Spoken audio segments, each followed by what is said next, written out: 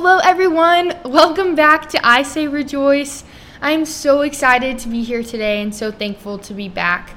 I had the honor of introducing our special guest today. This is my best friend. She's been my best friend since we were in kindergarten. And I think so, yeah. I am just so honored and blessed to have her on here. Lauren Bloss is her name, and she is just a role model to me in her faith and every aspect of life. And I cannot wait to hear what she has to share, and I know that you guys are excited too. So Lauren, welcome. Thank you for having me. I am so excited to have you here, and I love you, and you're a sister to me. So yeah, why don't you just share a little bit about yourself and share a little bit of a snippet of your story. Okay, so first of all, I want to say everything you just said about me, I can say the exact same about Miss Campbell-Loudon. But yeah, so a little bit about me. I grew up in a Christian home, had an amazing family, and I really just lived a really great life and enjoyed, the life I lived, the church life that I was going through, and I gave my life to Christ at a very young age, but I didn't really understand the gravity of what Christ did for me until I got quite older. So I kind of went through middle school, high school, and really just wanted to be as perfect as possible, be that good Christian girl. Yeah. And in reality, I could not meet that standard. And another thing that happened was when I was in middle school, I was diagnosed with OCD. So that's what you call obsessive compulsive disorder, and the form of OCD that I had was called scrupulosity. Okay. And so it basically, everything that goes on in my head as far as when people who have OCD, as far as cleanliness, it's they have to wipe something clean a certain number of times before it feels right to them. And so that was kind of like me, except it was with my spiritual life. And so if I feel like I wasn't doing a good enough job, or I wasn't praying a certain number of times, or reading my Bible a certain number of times, then I, was failing God. And my brain would be God doesn't love you because you're not doing it correct, and all this stuff. And I was really trapped by that. And so luckily, because my mom is just the most amazing person, fought so hard to find somebody that could really help me through that issue, and went to therapy for a really long time, and was finally able to break through that. And it's still something I always have to, remind myself that it's not something that binds me, and I have the tools to, take that power back from my brain, which held me captive for so long. But my brain really just kind of held me to this standard of perfection that I was also trying to meet in high school, even after I had, overcome this mental illness. And I was just, like I said, just trying to meet that perfect standard, and I could not reach it to save my life. And it really didn't sink in until my sophomore year, summer of college, that I was I cannot do this on my own. I cannot meet these perfect standards, whether they're things I hear from other people, from myself, whatever it is, whatever I'm trying to reach, I can't do it on my own. And so that's kind of where my story had that turnaround of being you know what, I can't do this on my own. God, I need you to help me meet that perfect standard. And that's exactly, the story of the gospel, and that he died the perfect death so that we didn't have to, and we didn't have to have that, we didn't have to have the perfection. He was that perfection for us. Right. And so, that's kind of my story. Gives me chills every time, guys. I wish everyone had a Lauren Bloss in their life, because truly it's so special. And also, just to see the amount of obedience that Lauren has allowed in her life, just with her OCD and everything, has just been so, so cool. I kind of want to go back to what you said about living that life of striving for perfection, and I feel like I found myself in that area as well. And it's crazy because it's the more you strive to be perfect, the more that you're gonna fail. Oh yeah, absolutely. I think we can both relate to that. In high school, I remember when we graduated, we had a bunch of people come up to us and be y'all were just always so kind and good Christian girls. And I was I love that people were you were such a light and were kind. And I was I love that that's what people saw in me. But I didn't want them to just see that was just me, and you. And that was fully God. That was being that light in us, because we can't just find that on our own. Right. We can't simply just have that obedience on our own. We can't have that discipline on our own, because if we tried, I used to so much, I would constantly try and fail all the time, and it really just never worked until I had a reason for it, and it was solely to glorify God through my actions, through my words, through, you know, every step that I take in my life, whether that's with boys or at church or in school or my job, whatever that meant. You know, it had to be for a purpose greater than my own, just trying to like be as best as I can be on my own, because it wasn't going to work. Yeah, I think too that in life, when we feel like we have to be this certain way to be loved by God or to be seen as good in his eyes, it's like the minute that we see that we fail, sometimes we fall into this cycle of like, well, I've already messed up, so I'm just going to keep going and mess up. And it's like, the cool thing is that kind of what you're saying, like no matter what we do, God still loves us. And so like someone might be listening to this right now that feels completely broken or like has made so many mistakes, is full of shame, whatever that may look like. And it's like, let this be a reminder that even when you feel the farthest from God, like he is close to you, and like he's near to the brokenhearted, and he heals the crushed in spirit. And I think that we forget that sometimes as Christians, or even if you're not a Christian, like, and you see and you hear about God, you think, oh, I have to be this certain way to be loved by God. And it's like, it's so cool because you don't, you know, like if you had to be loved by God and you had to be perfect, I would not be sitting here right now, because I've made so many mistakes. And like, it's so cool to look back on our story and see how our story has impacted where we are now, and how our past can provide us with that purpose for the future.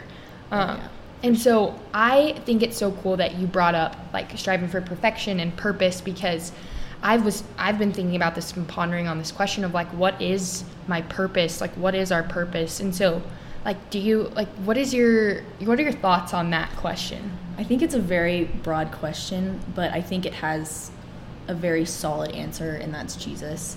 I think that a lot of people, you know, think that their purpose in life is to just like get through it and to, you know, make as much money as you can, if, you know, just try and get by, you know, have a good job, get, you know, a nice car, get a nice house, like all this stuff.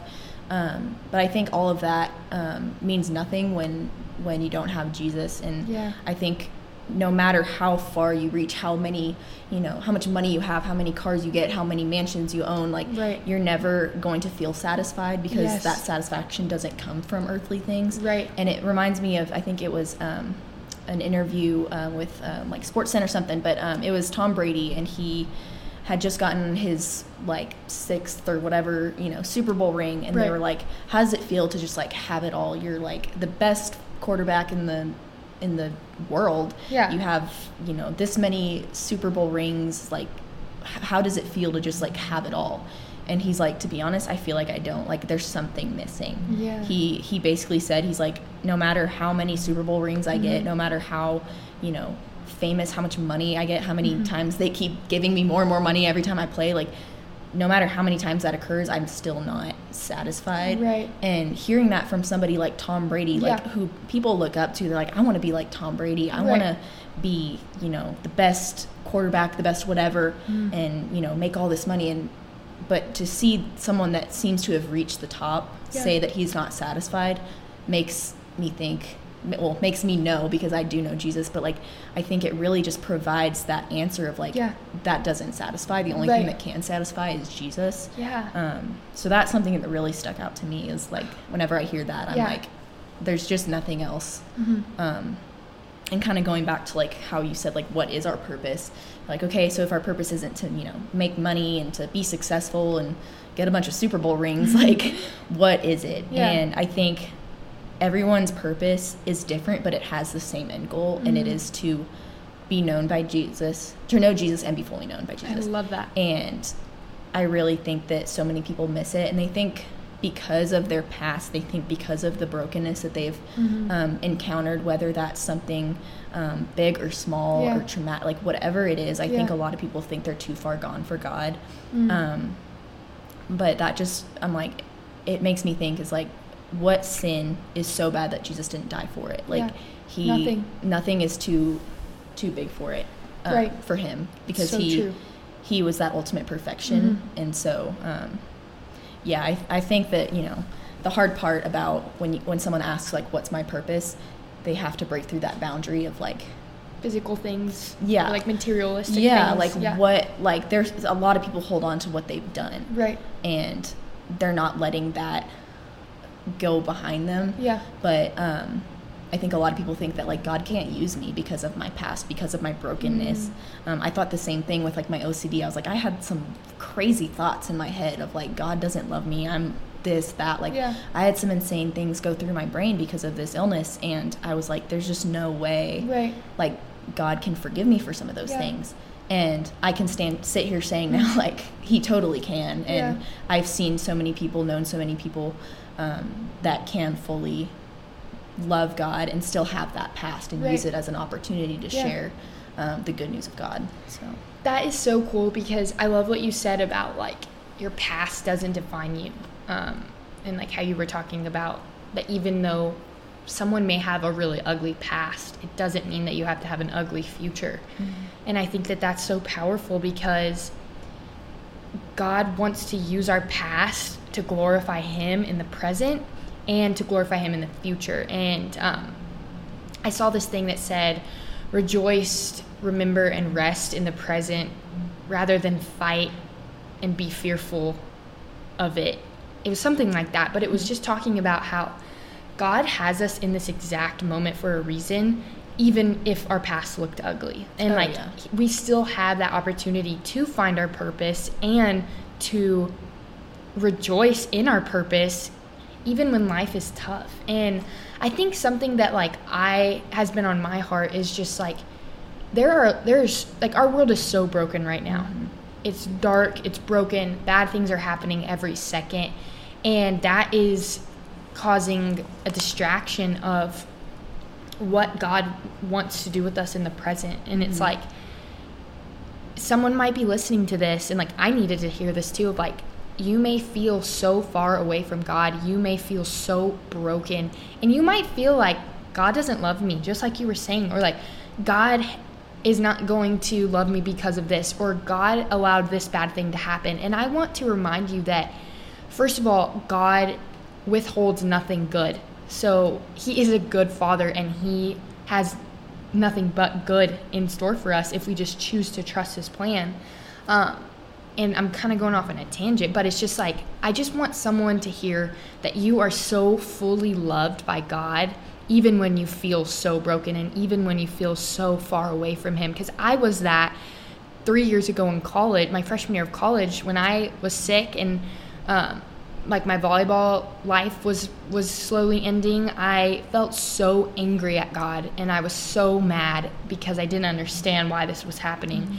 And I had some of the same thoughts of, like, God doesn't love me because he allowed me to get Lyme's disease. God, I'm not, like, one of God's favorites. And it's like, I look back and I'm like, I am thankful for my past, even though I'm ashamed of what all the thoughts I had of how God doesn't love me, or how I'm angry at God, or he's a bad God. And it's like, he even used those thoughts and turned them into positives on how we could glorify him.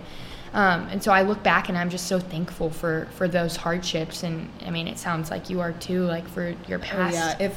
If somebody asked me if I could, like, take back one thing that, like, one sin that I committed, or anything that's happened, if I could take it back, I'd say nothing, just because it's given me lessons, it's provided me wisdom, it's allowed me not to repeat what I've done, but it's also allowed me an opportunity to share it with somebody who may be going through that exact same time. Oh, I love that. I saw something that said your past and brokenness might be someone, like, the answer to someone's prayer to hear, because they might be going through the same thing, about to make some decision that's not benefiting them, and it could save them. And I think that that's so powerful too, is because, like, you can use your story to impact someone else. That reminds me of it's in Mark chapter 2, it's verses 1 through 12, and it basically, to summarize the story, it's when Jesus is in a building, and I believe he's preaching, from what I haven't read in a while, but there's these men, and they have their friend who's paralyzed, and he's on a bed, like he has no mobility, and they cut a hole in the roof, like have all this motivation. They're like, this guy needs Jesus right now. And so in his brokenness, literally on the bed, they lower him down into the room where Jesus is right in front of him, and they're just calling like, Lord, please save him. Right. And he, Jesus heals him. Yeah. I encourage everyone listening to go read the whole story, because there's so many amazing points that I can't say without going into every single detail. But basically, Jesus heals him, and he says, pick up your bed and walk. And I always was so confused about that. And my college pastor, shout out Travis Bailey, he was talking about this story, and it really finally clicked to me, like, why did he say pick up your bed and walk free? Like, why did he say that? Like, why didn't he just be like, walk and leave the bed? But he said pick up the bed, and the bed was what was holding that paralytic down, was keeping him broken, because that was what was just binding him to his past. And God didn't say, like, leave your bed, forget about it. He said, take up your bed and use that as a way to share what I've done, and the forgiveness that I give you, and the pursuit that I've had on your heart and your life. And so I really love that I finally was able to understand, like, what did he mean by pick up your bed? And it's like, our bed can be, as it can be whatever. It's whatever we've gone through in life, whatever our past looks like, no matter how broken, no matter how much it binded us, no matter how long it binded us. Like, that guy was probably paralyzed from since he was a child. We don't know that, but it doesn't matter how long. Like, our bed is given to us by God, and he says, take it with you and use it as an opportunity to share my story and my and like glorify my name. Gosh, Lauren, I love that. And I love just like your joy when you talk about that. It's just, that is such a good reminder of like picking up your past and walking forward.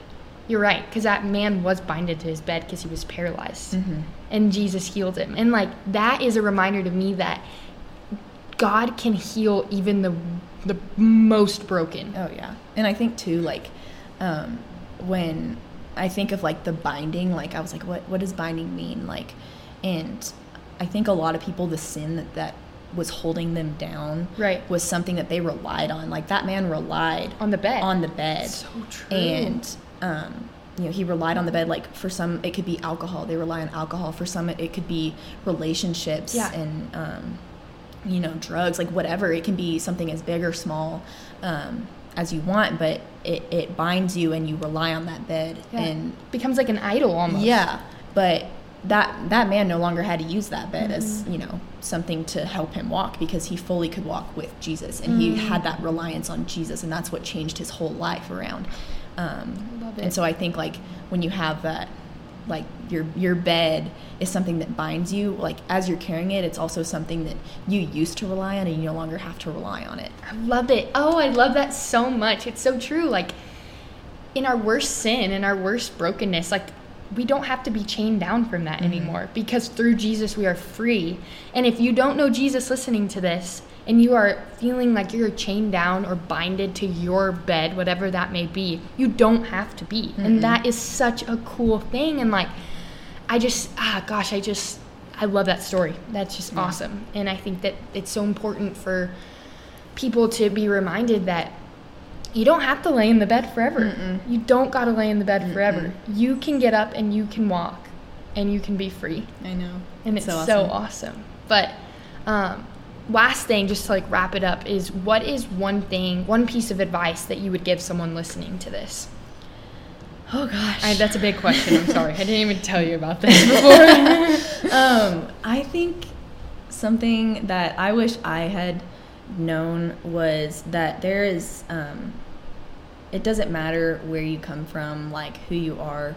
I was reading 1 Corinthians 7, and I believe it was verse 17, and it was, let each one live his life in the situation the Lord assigned when God called him.